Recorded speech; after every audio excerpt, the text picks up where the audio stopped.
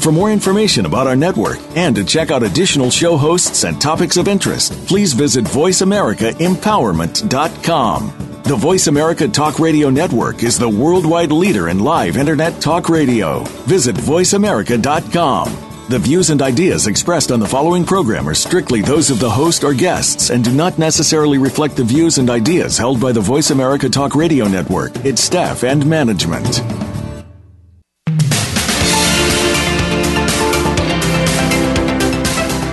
When life hands you a unique shift, what happens next? The gift is the shift. Welcome to The Sky's the Limit with your host, Karen Levitt. In our program, you will hear from people who have discovered the gift, whether through personal experience or those that are helping others through this experience. You'll find the next hour to be a motivating and encouraging one. Now, here is Karen Levitt. Good evening, everyone. And I'm thrilled to be here. I say that every week, but I really do mean it. It's a labor of love, and tonight is no exception. So I'm going to get right into it and introduce. Tucked into San Diego's rolling hills, Archi's Acres is a stark departure from the war Marine Sergeant Colin Archipley left behind. Rather than hunt down insurgents, he now grows oversized basil and specialty crops on 6 acres for local markets. The work is hard, but for Sergeant Archipley, it feels like a respite for the 6 years he spent training and fighting in Iraq.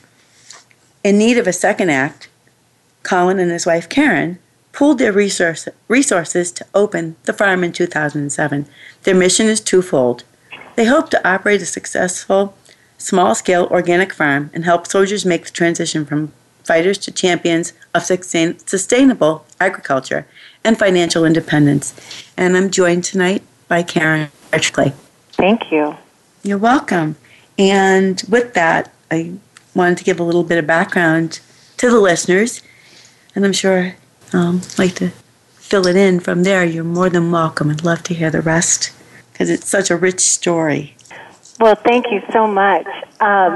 We actually moved to our farm in 2005 when Colin was still in Iraq.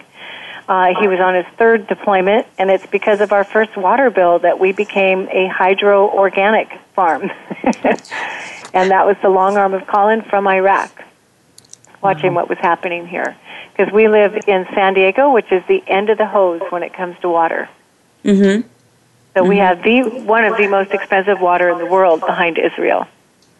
Wow, that's incredible. And all the way over in Iraq, he was thinking about the water bill, which is interesting. I know you sent me, or I know how the number for the water bill was astronomical. It was almost close to $1,000, was it not? It was, and we actually had an ag discount that brought it down to about $850, but we were expecting it to be $50. Well, and so it was a shock. From what I understand, Colin, when he got that message from you, wasn't sure what the time period of that, amount was, and was questioning that. Is that correct? That is correct. He thought I had paid the water bill for the year. And when I explained that it had been the first month, it was when he went into action on how we were going to be able to keep our farm. Oh. And we became a hydro-organic farm because of that. Wow. Colin, what was that like being so far away? I mean, you're serving and protecting and, you're a leader. You're leading a squadron of men. And what did that feel like to get that bill and, to really want to protect and honor your farm and your wife and your family? Well, I think, seeing the bill, we knew that was obviously an issue. I think the primary concern at the time was just what's directly in front of you, which, over in Iraq is whatever your duties and responsibilities are. But the upside of the challenges back at home is it gave you something to dream about. These are challenges about, coming home and starting a farm enterprise. Again, there is challenges in front of us, but it also, was a cool dream, and working on those projects allowed you to escape the desert for, a few minutes at a time. Which is nice, right? Which is welcome, because as I understand, when your plans when you retired from the Marines, you were thinking something different, were you not? Was was it you were thinking maybe you'd go into real estate and do that for a while? Yeah.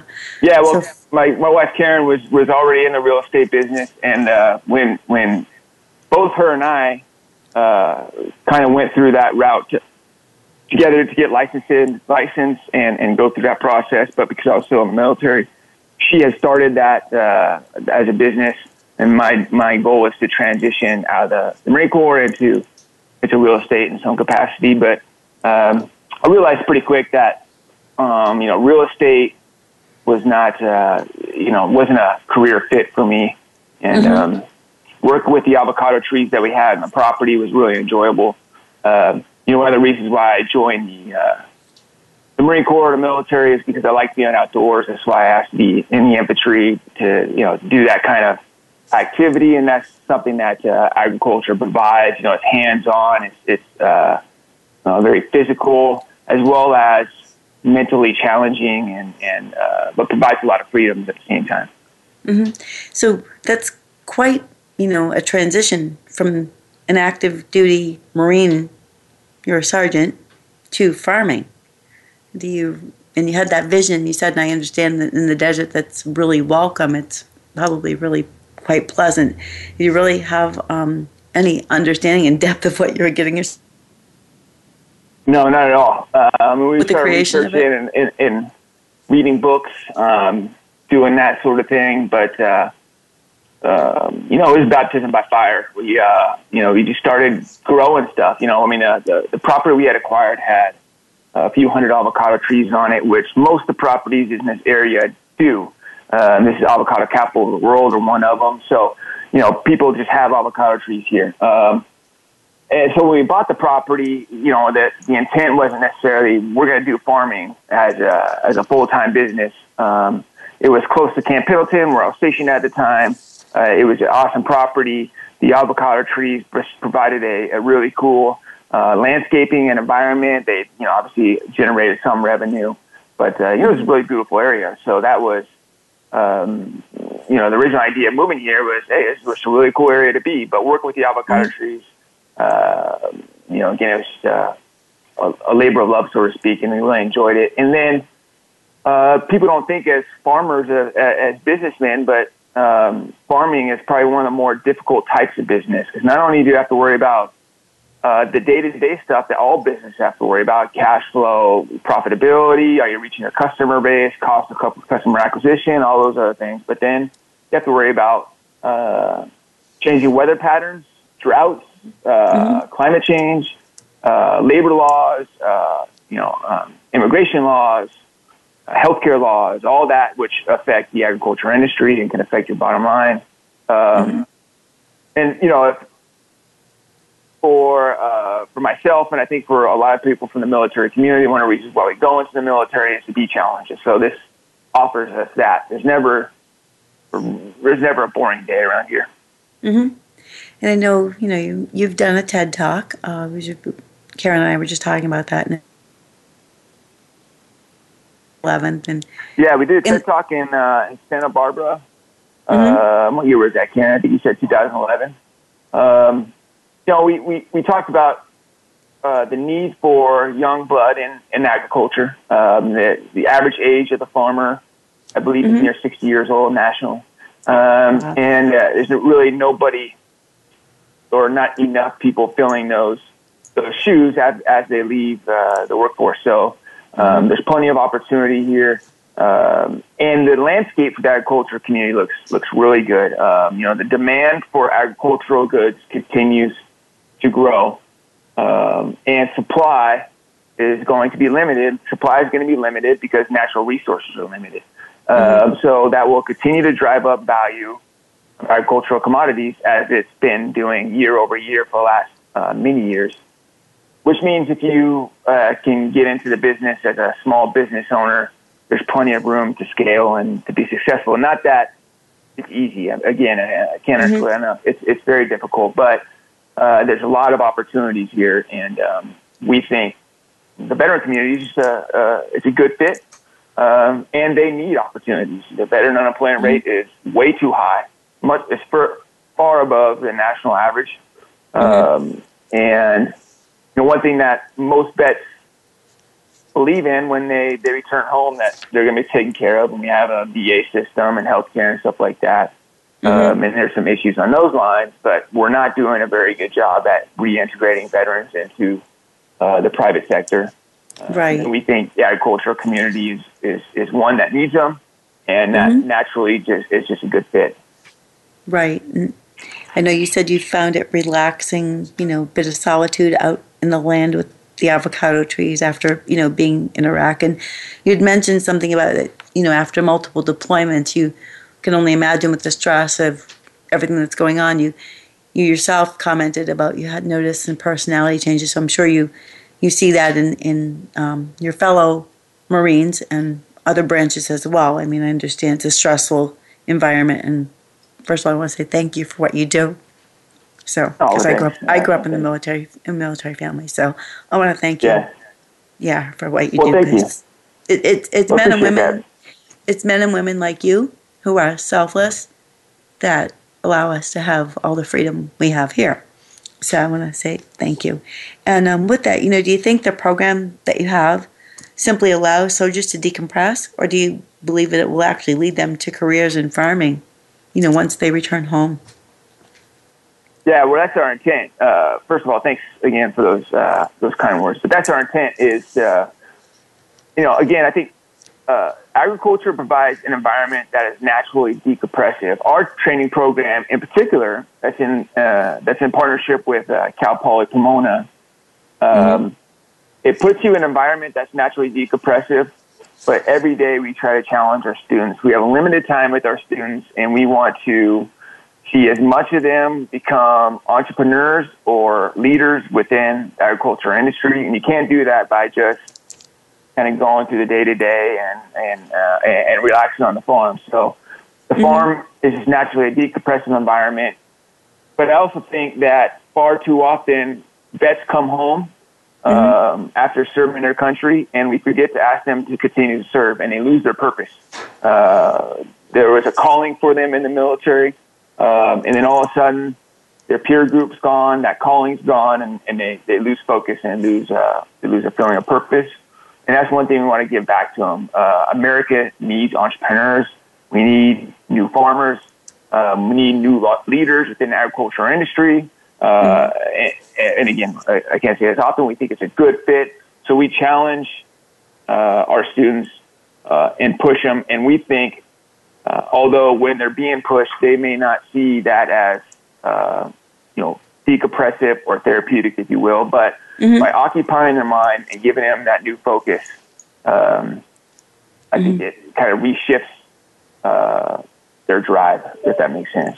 Right. Well, makes sense. So they take, I guess, inventory of themselves, and they find a new purpose, and they reintegrate with a new group, right? That's what you're saying. And they can be.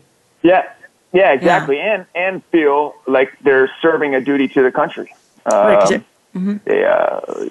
agriculture is uniquely entwined with local communities. Everybody eats 3 times a day, or everybody should eat 3 times a day, yet some people don't have access to that amount of food within the United States. There's food deserts all over the place. And even within certain communities, people don't have access to good food. And then on every farm created on every job created on a farm creates nearly 3 more jobs in the local community. And when the housing market went bust and we went through the Great Recession, the agricultural community continued to grow. If you look at agricultural production, agricultural exports, and so forth, a lot of people believe that the agricultural community kind of carried the economy through those dark years. The agricultural or the food and fiber industry as a whole is a $3 trillion economy in the United States. So, again, I think for a lot of us vets, this is about patriotism as, or almost as serving in the military. Well, you're feeding people your heart and soul. You're working the land and it's producing, and you're bringing it to the people, to their table. So that's truly, like you said, a labor of love. You're serving in another broad spectrum, which is so needed. And who thought that the $849 water bill would actually lead you to such a vision, which is beautiful. And we're going to get ready to take a quick break. So when we come back, can we pick up on that? Look forward to have all the listeners stay with us. Thank you so much.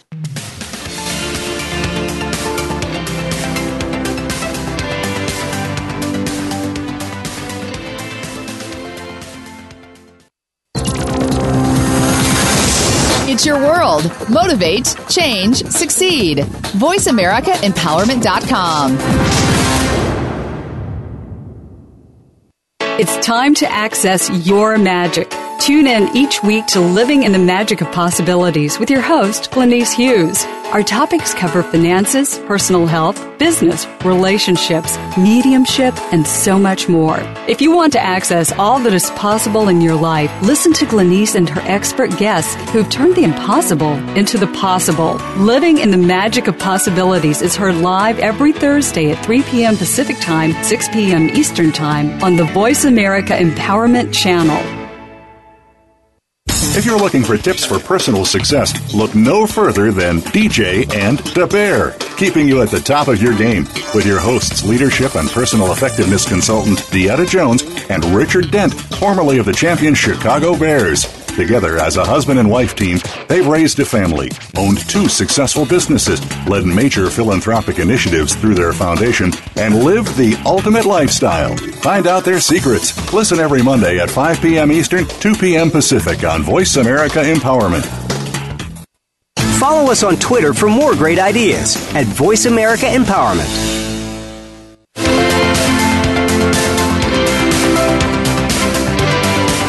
You are listening to The Sky's the Limit with Karen Levitt. If you have a comment or question about the show, we encourage you to send an email to thesky'sthelimitshow@gmail.com. That's thesky'sthelimitshow@gmail.com. And remember to use the hashtag #TheGiftIsTheShift all over social media and encourage others to discover the program. Now, back to Karen Levitt. Hi, everyone. Welcome back. I'm joined with Karen and Colin Archipley from Archi's Acres. And I'm going to pick up where we left off, and we were talking about the Selfless Act and how necessary farming is. And it's truly a labor of love, and it provides for so many in this country. And the work of a veteran returning home is so needed for purpose and passion, and they tie that all in beautifully. And I know in their TED Talk that was done November 2011, they mentioned something about national security was tied to food.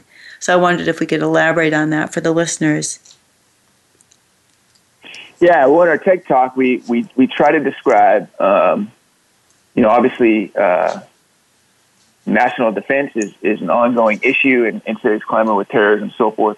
And so we try to describe and show globally areas that have lack of access to agriculture, areas that aren't producing their own food for whatever reason. You can overlay that with a map that shows the areas where the most instability occurs. And those maps are virtually the same. In fact, it was a farmer's market vendor in Tunisia who could no longer buy fruits and vegetables because the price of fruits and vegetables continues to grow. He can no longer buy them and sell them at the farmer's market that he attended, which means he couldn't pay the local politicians their weekly bribe or whatever the case may be, and they humiliated him, this little farmer's market vendor, in public. The next day, he went down to the government building and he set himself on fire, and from that spawned the Arab awakening in Tunisia, which led to the fall of Egypt's empire, their monarchy, Libya, and so forth. And so, and the reason why that is because agriculture is the basis of any form of economy. If you can grow food, whether it be meat or fruits and veggies, that means you have something to trade.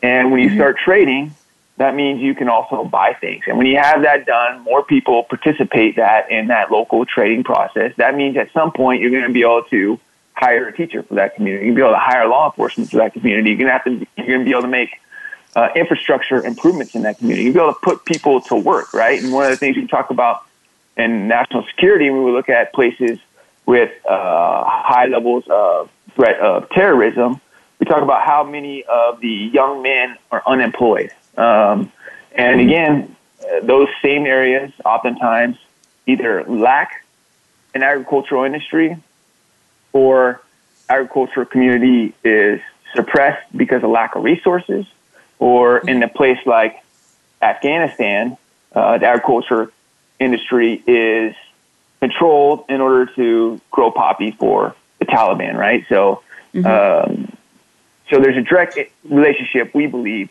between food production and localized security, which leads to national and more global security, and ultimately less pressures on our national defense here at home. It's eye-opening, actually. It's like you said, it's global. It's amazing. And in the middle of the desert, you were looking at, like you said, ways to farm, and you discovered with the avocado trees hydroponic technology.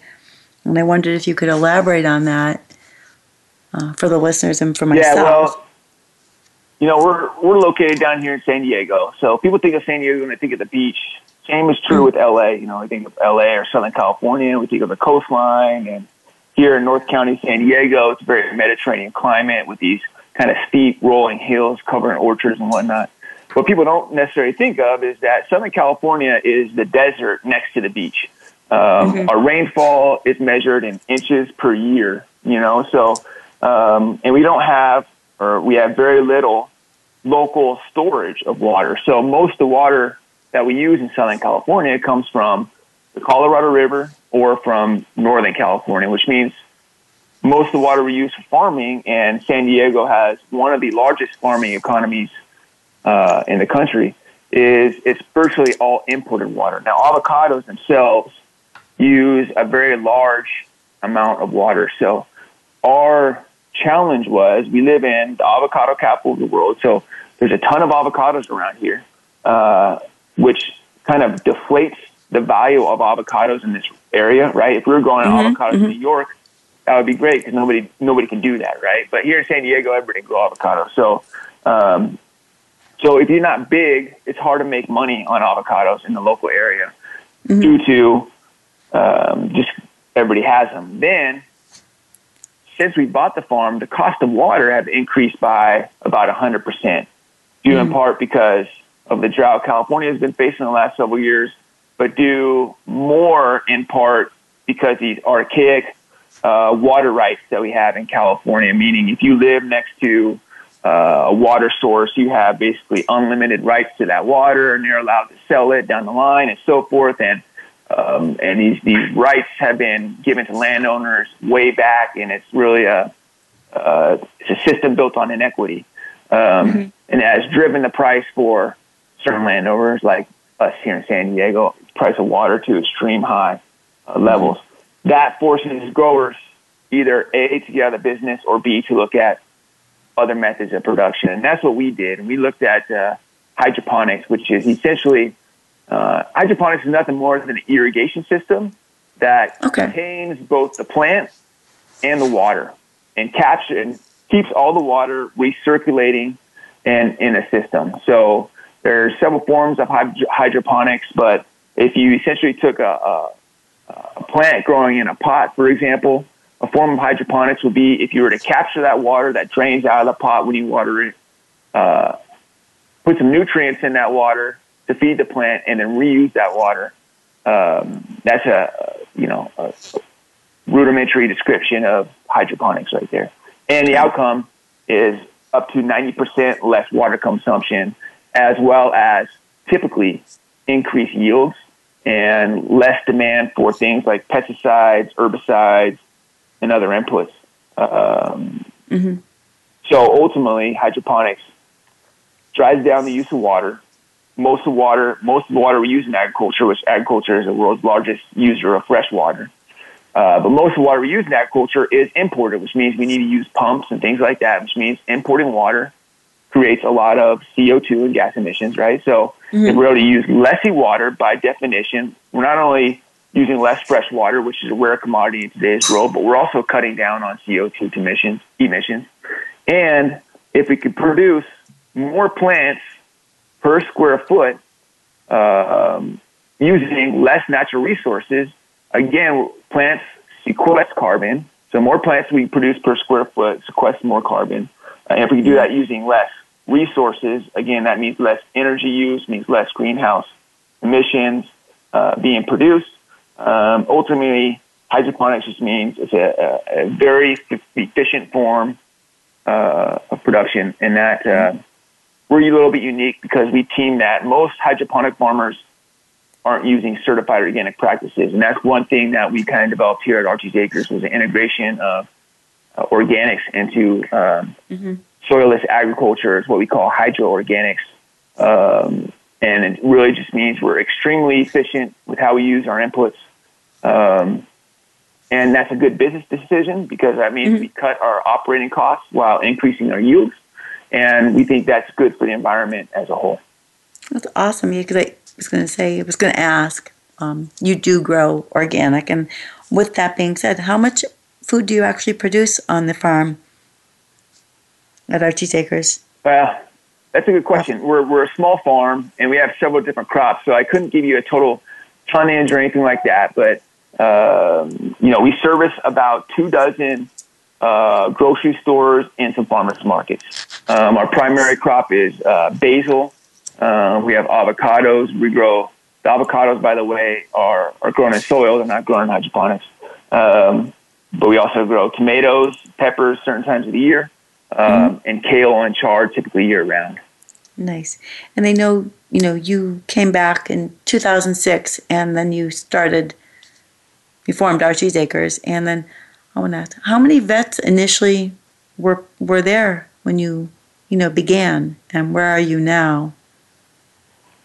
We started actually working with the WAVE Clinic through the VA, and we started with approximately 8. We had 8 veterans that were with us, off and on. They kind of filtered in and out. There was different people at different times because they were assigned here by their counselors. And it wasn't until 2010 that the VA came back to us and they said, "You're not charging us, so we should be charging you." And that is when we changed how we did our training. We actually pulled back. We went into the community college. We took our curriculum and solidified it, went to the community college, then we went to the state college, and now we have found home at Cal Poly Pomona. And our little 6-week class that is a full intensive immersion into sustainable organic agriculture is worth 17 academic credits, and we're really proud of that. That's beautiful. And the acronym for it is, am I correct, is VSAT? VSAT? It's VSAT, but through Cal Poly Pomona, they call it just SAT, but we know that it's for the Veterans Sustainable Agriculture Training Program. But also, it's open to civilians. So we also have the CSAT. When you sign up online, you'll see the designation. You can choose what it is. But the Civilian Sustainable Agriculture Training, it is open to everyone. And we've had civilians in our class since day one.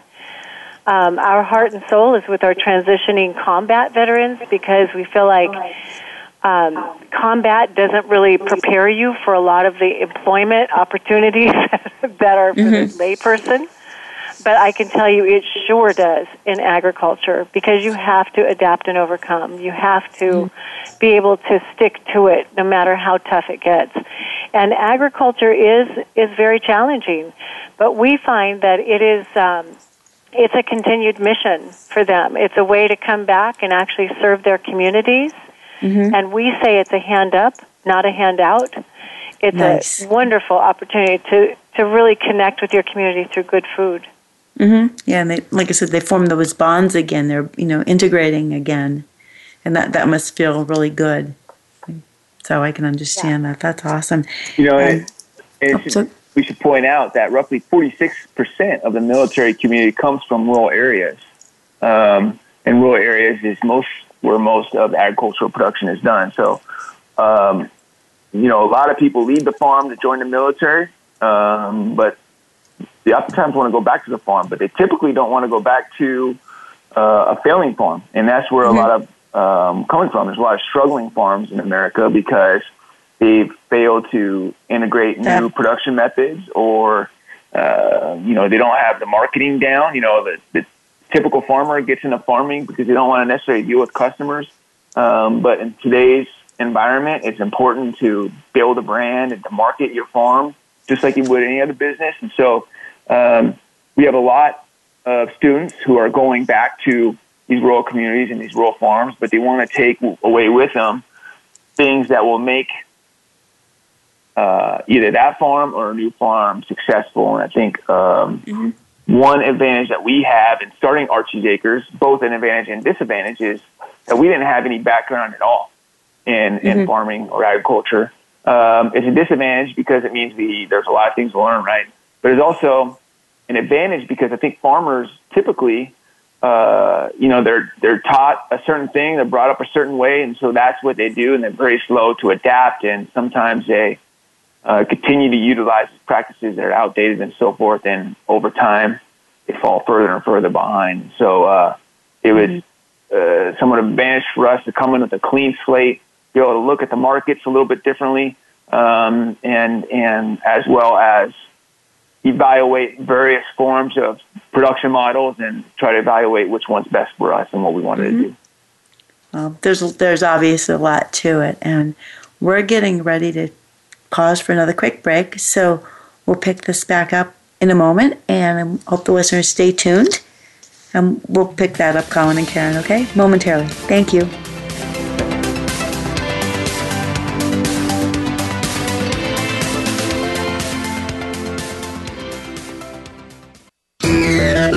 Friend us on Facebook to keep up with what's empowering the world. Voice America Empowerment. Do you feel alone, even when you're surrounded by others? Do you feel that there's sometimes nowhere to turn and nobody really understands? Remember, you are not alone. Every week, host April J. Ford, who has faced adversity as a constant in her life, helps you rise above life's challenges with your own blueprint meant to help you find out who you are. April's challenges have included childhood sexual abuse, becoming a widow and single parent at 32, and other such curveballs. She'll help you every Tuesday at 4 p.m. Pacific, 7 p.m. Eastern on Voice America Empowerment. What makes you the best you can be? Is it money? Is it success? Maybe it's love, a good career, home and family.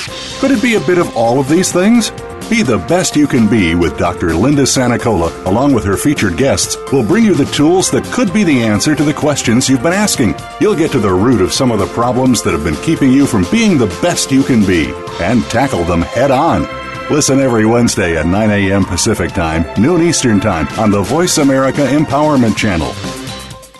Follow us on Twitter for more great ideas at Voice America Empowerment.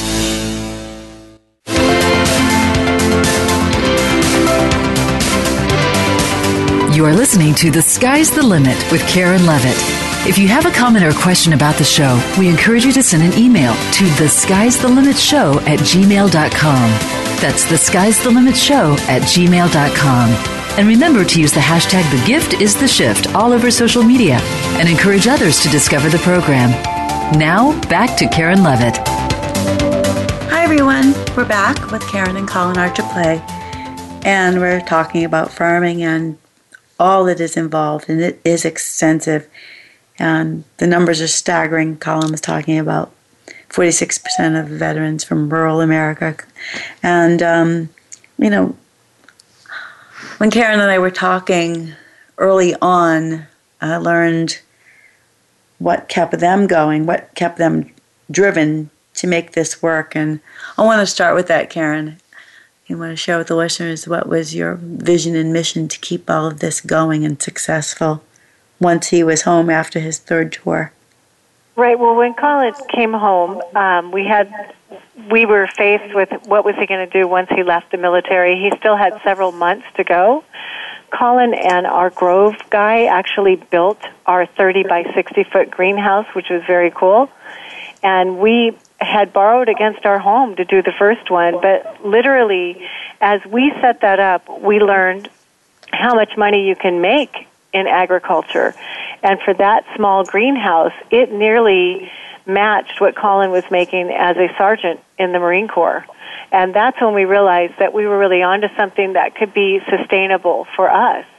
But when it came to Colin's EAS, which is when he gets out of the military, so many of the people Colin had served with were re-enlisting, not necessarily because they wanted to, but because they felt like they couldn't find gainful employment that would pay them like they earned in the Marine Corps or the military, period. And so that's when we actually created our program, which is the VSAT program. Did I answer your question? Yeah, and I think, you had a heartfelt message and mission to keep, to do what you were doing. You wanted to really make this work. I know you shared that with me. I know that after 3 tours in Iraq, for my husband to go back was not a good thing for me, period. I get the addiction to adrenaline. I get the connection with this fellow military, and that wasn't dissing me. It's a culture where they really are there for each other. But we were fortunate in that we could put our heads together and came up with a way that Colin could continue to serve, but from home. And that's when we really created our program. Right. So but the barriers to entry are financial often. Right. And like I said, truly a labor of love, because it allowed him to stay home, which is such a blessing. And, we were talking earlier about farming, and it can be expensive. And the startup costs, that must have been overwhelming and such a big challenge. And you just kept your vision and mission. I wanted to ask about that. And it is. I would tell you today we were able to take our challenges and incorporate it into our training, and we work very closely with the Farm Service Agency, who has the most amazing opportunities for anyone that's choosing to get into agriculture.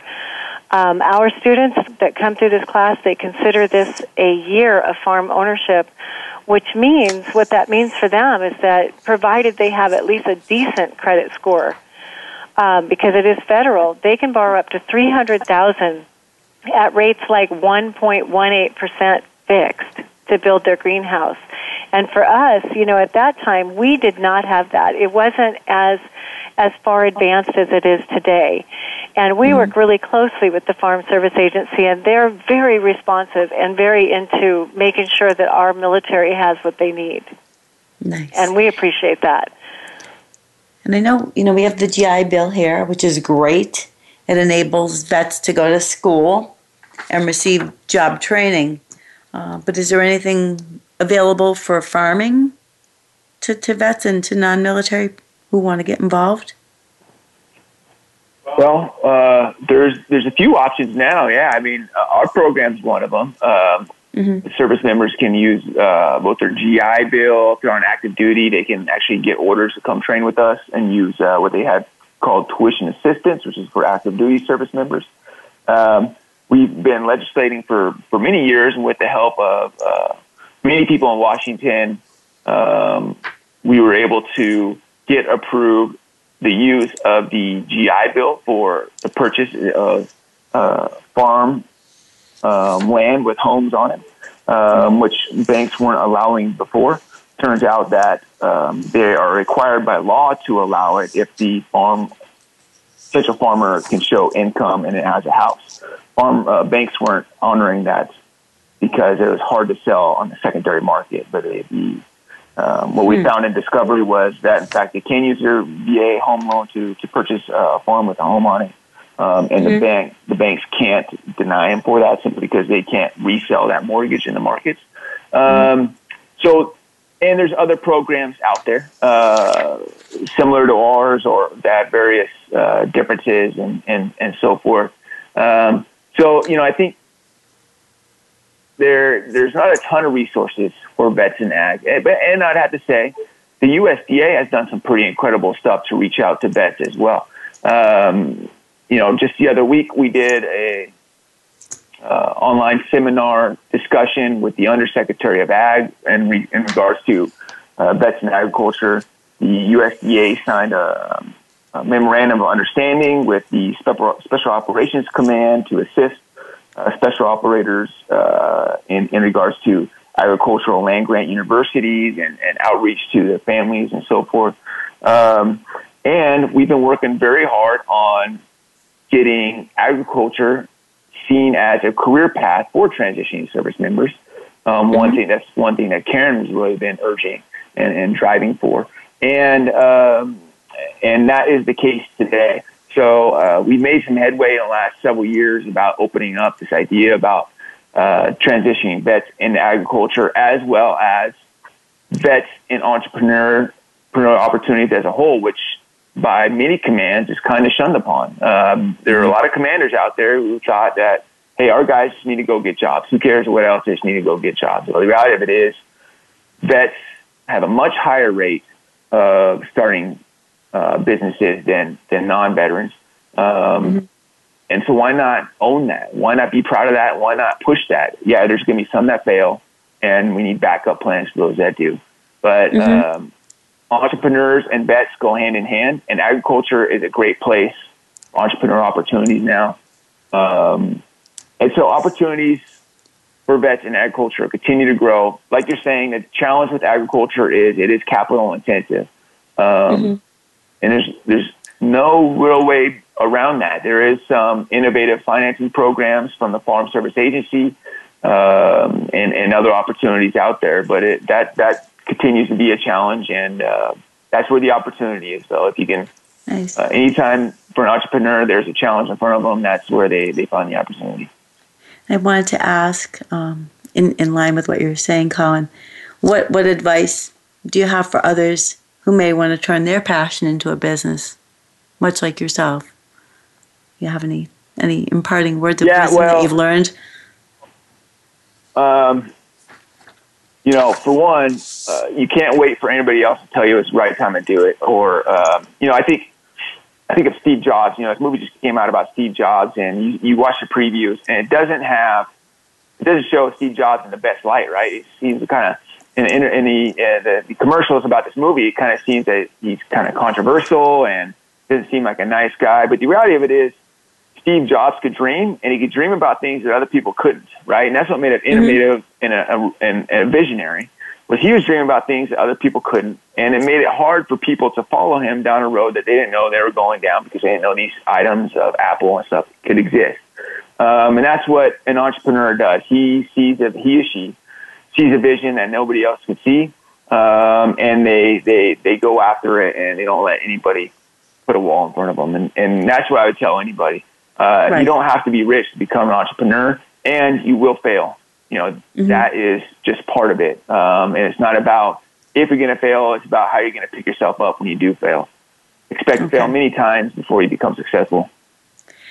That's rich, actually. That's worth a lot. That's valuable. And would you like to share, either one of you or both of you, about the success stories that have come from Archie's Acres? Well, I could jump in real quick. So I've been speaking with Jason Smith, who was a Marine, served in Iraq, and he came through our program, I believe, about 2 years ago. He lives in Alaska, and he went back. He finished up his MBA program, and he got connected with a group of investors, and he's just started growing in his indoor farm in Alaska just this last couple of weeks. So that's pretty exciting. Karen keeps a track of much more of the graduates, so she keeps feeling a lot more stories. But we've had nearly 400 graduates come through the program, and the number of farms that have been launched are there's too many to count. That's phenomenal. That is absolutely phenomenal. I can tell you that we actually reached out. We did a sampling where we actually called 100 students, and I was so pleased to find out how many were actually in agriculture. It really just made us feel great. And I stay in touch with a lot of our students through our website, which is really interactive, as well as Facebook. And so many have gone right from this program to launch their business. Gregory Lefebvre, he's actually in Fredericks, Maryland, built his farm, and at the end of his build found out he had a problem with code for his electricity. That guy did not miss a beat. Where I was willing to help him fight for his permit to have his ag electricity, he actually found another property with his Farm Service Agency loan officer and moved his farm without missing a beat. That is the demographic we're working with. Mm-hmm. It's people that just don't give up. Julie Lobby is in Alabama, built her greenhouse, literally is just now about to be married again. We're very happy for her.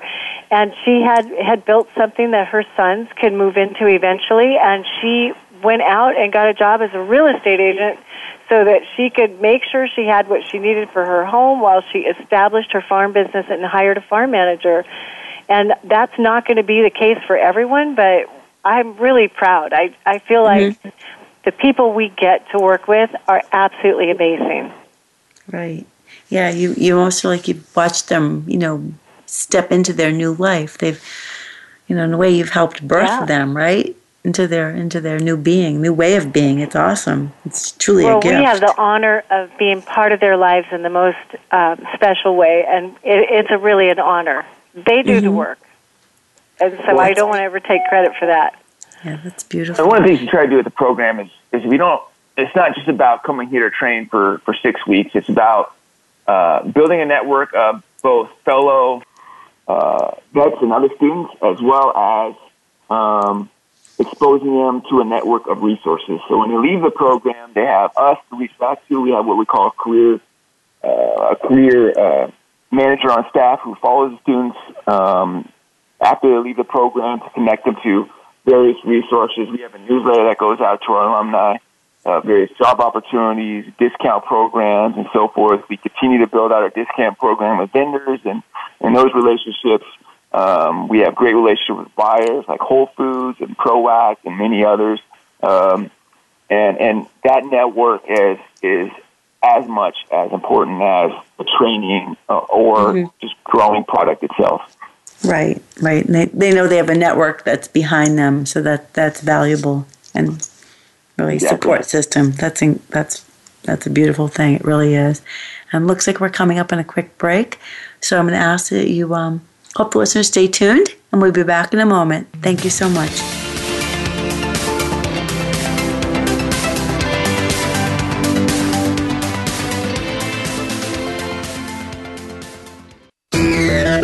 Friend us on Facebook to keep up with what's empowering the world.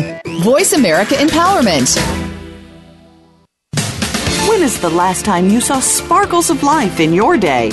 Each day holds a treasure, the extra in the ordinary. It is too easy to miss them because they're familiar and we take them for granted. If you want to add sparkle to your day, listen to Mighty Gems, spotlighting everyday jewels with Dee Lee. She offers a new way to view the world and to discover your own mighty gems in daily life. Listen Fridays at 11 a.m. Pacific Time, 2 p.m. Eastern Time on the Voice America Empowerment Channel.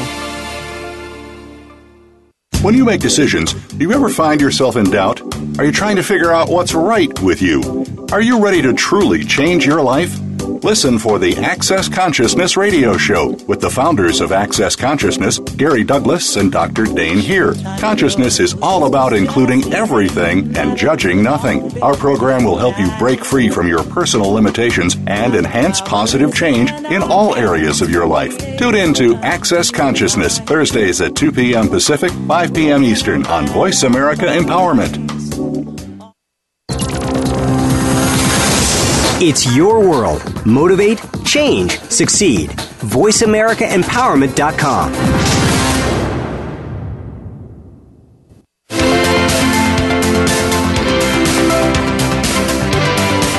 You are listening to The Sky's the Limit with Karen Levitt.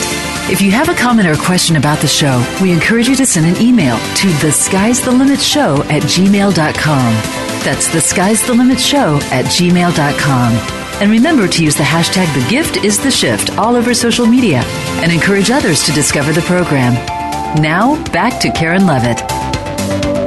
Hi, everyone. We're back, and I'm happy to be joined with Karen and Colin Archipley from Archie's Acres, and the work that they're doing, the labor of love, what they've created is incredible. This program for veterans and non-veterans, for everyday people, is incredible. And I've actually received an award at the White House in, was it August 2014? And I want to elaborate on that for the listeners because it's beautiful. It's called Champions of Change. It was actually Champions of Change for Veteran Entrepreneurship, which was such an honor. And the best part of that is that we were actually nominated for that by one of our VSAT alumni, which was just really very cool. But also in 2013, we actually planted the First Lady's Garden, and that was an honor. Wow. And although that was just a really neat experience, our favorite part of that trip was we actually got to meet with the rule advisor. At that time was Doug McCaleb, the rule advisor to President Obama. And Doug McCaleb is the one that actually carried our charge of being able to use your VA home loan to buy a farm. And that meant a lot to us. We got that done within a year. And so that was huge. Mm-hmm. So the White House has been an amazing champion for us and for veterans transitioning into organic ag. Nice. That's beautiful. And then, you're in San Diego, so has your program grown? I know you've grown in San Diego, but has it taken off in other parts of the country? Some we're working on.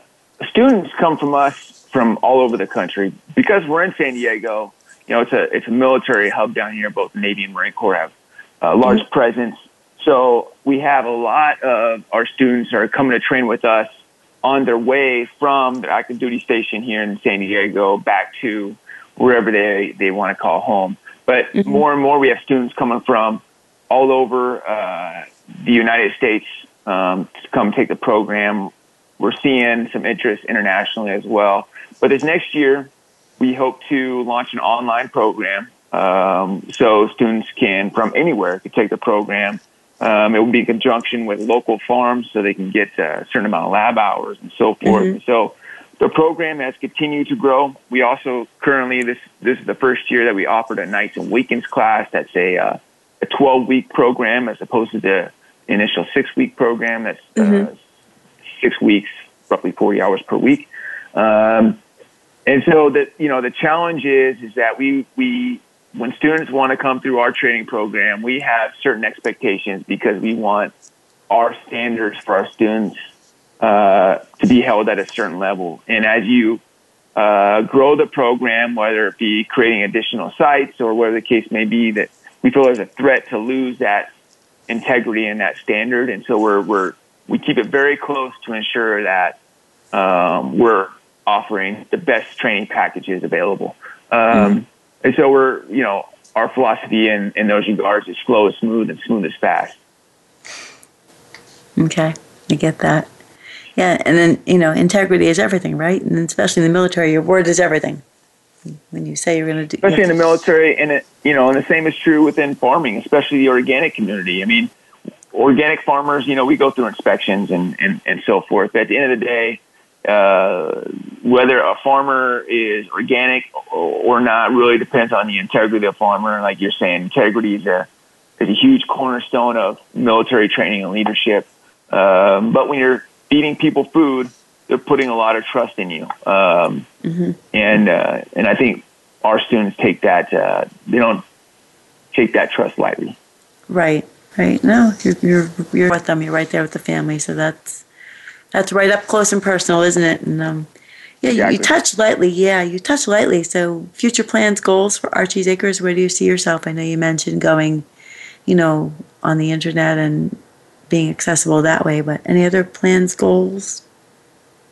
Yeah. So with the training program in partnership with Cal Poly, we hope to launch an online platform starting next year. So we'll have the 6-week day class, which is called a full immersion training because it's roughly 40-plus hours per week here in San Diego.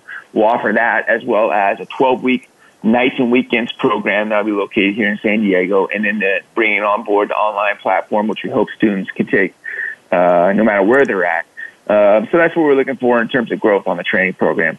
On the Archie's Acres side, and I say that because we really have more or less two businesses here. We have the training program in partnership with Cal Poly, and then we have Archie's Acres, which is our farm, scalable farm model. And that's exactly what we plan on doing this next year is scaling that farm model. We plan on building out about 6 times our current greenhouse capacity, so we're scaling quite a bit.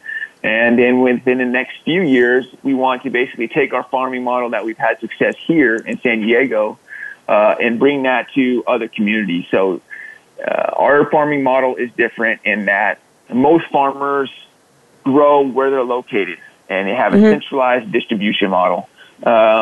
We want to grow where our consumers are located. So we want to decentralize our production model, build smaller farms closer to the consumer.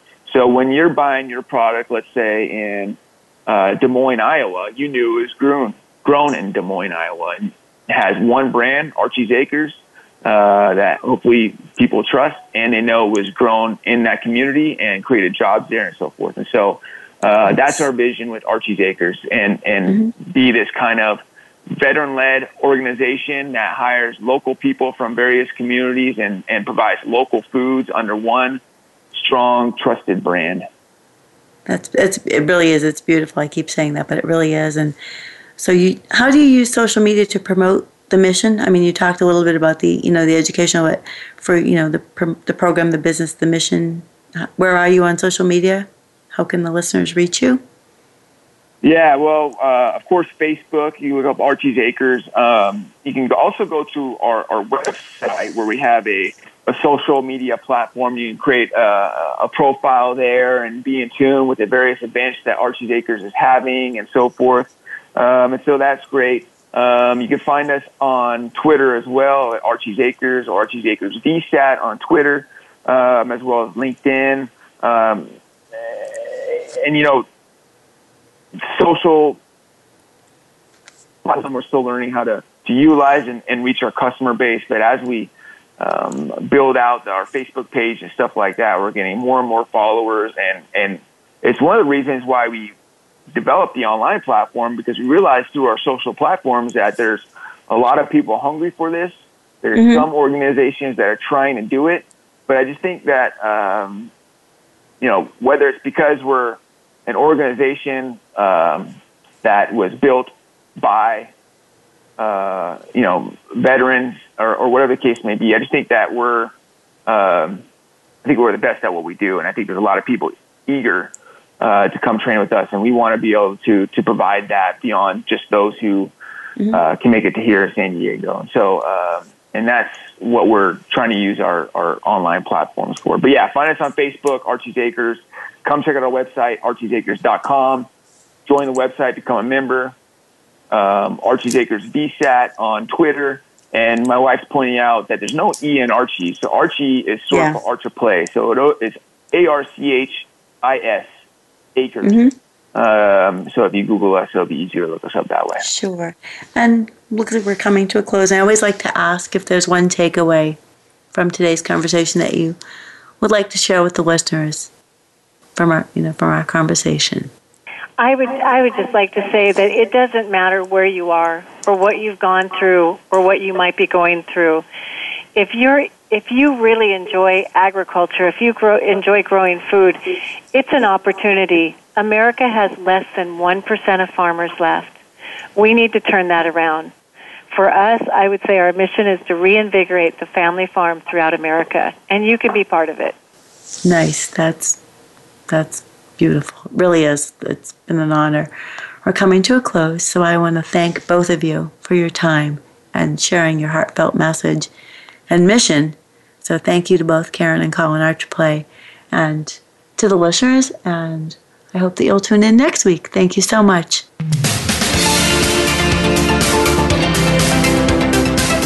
Thank you for joining us for The Sky's the Limit. Karen Levitt looks forward to having you tune in for another program next Wednesday at 5 p.m. Pacific Time and 8 p.m. Eastern Time on the Voice America Empowerment Channel. Remember, the gift is the shift.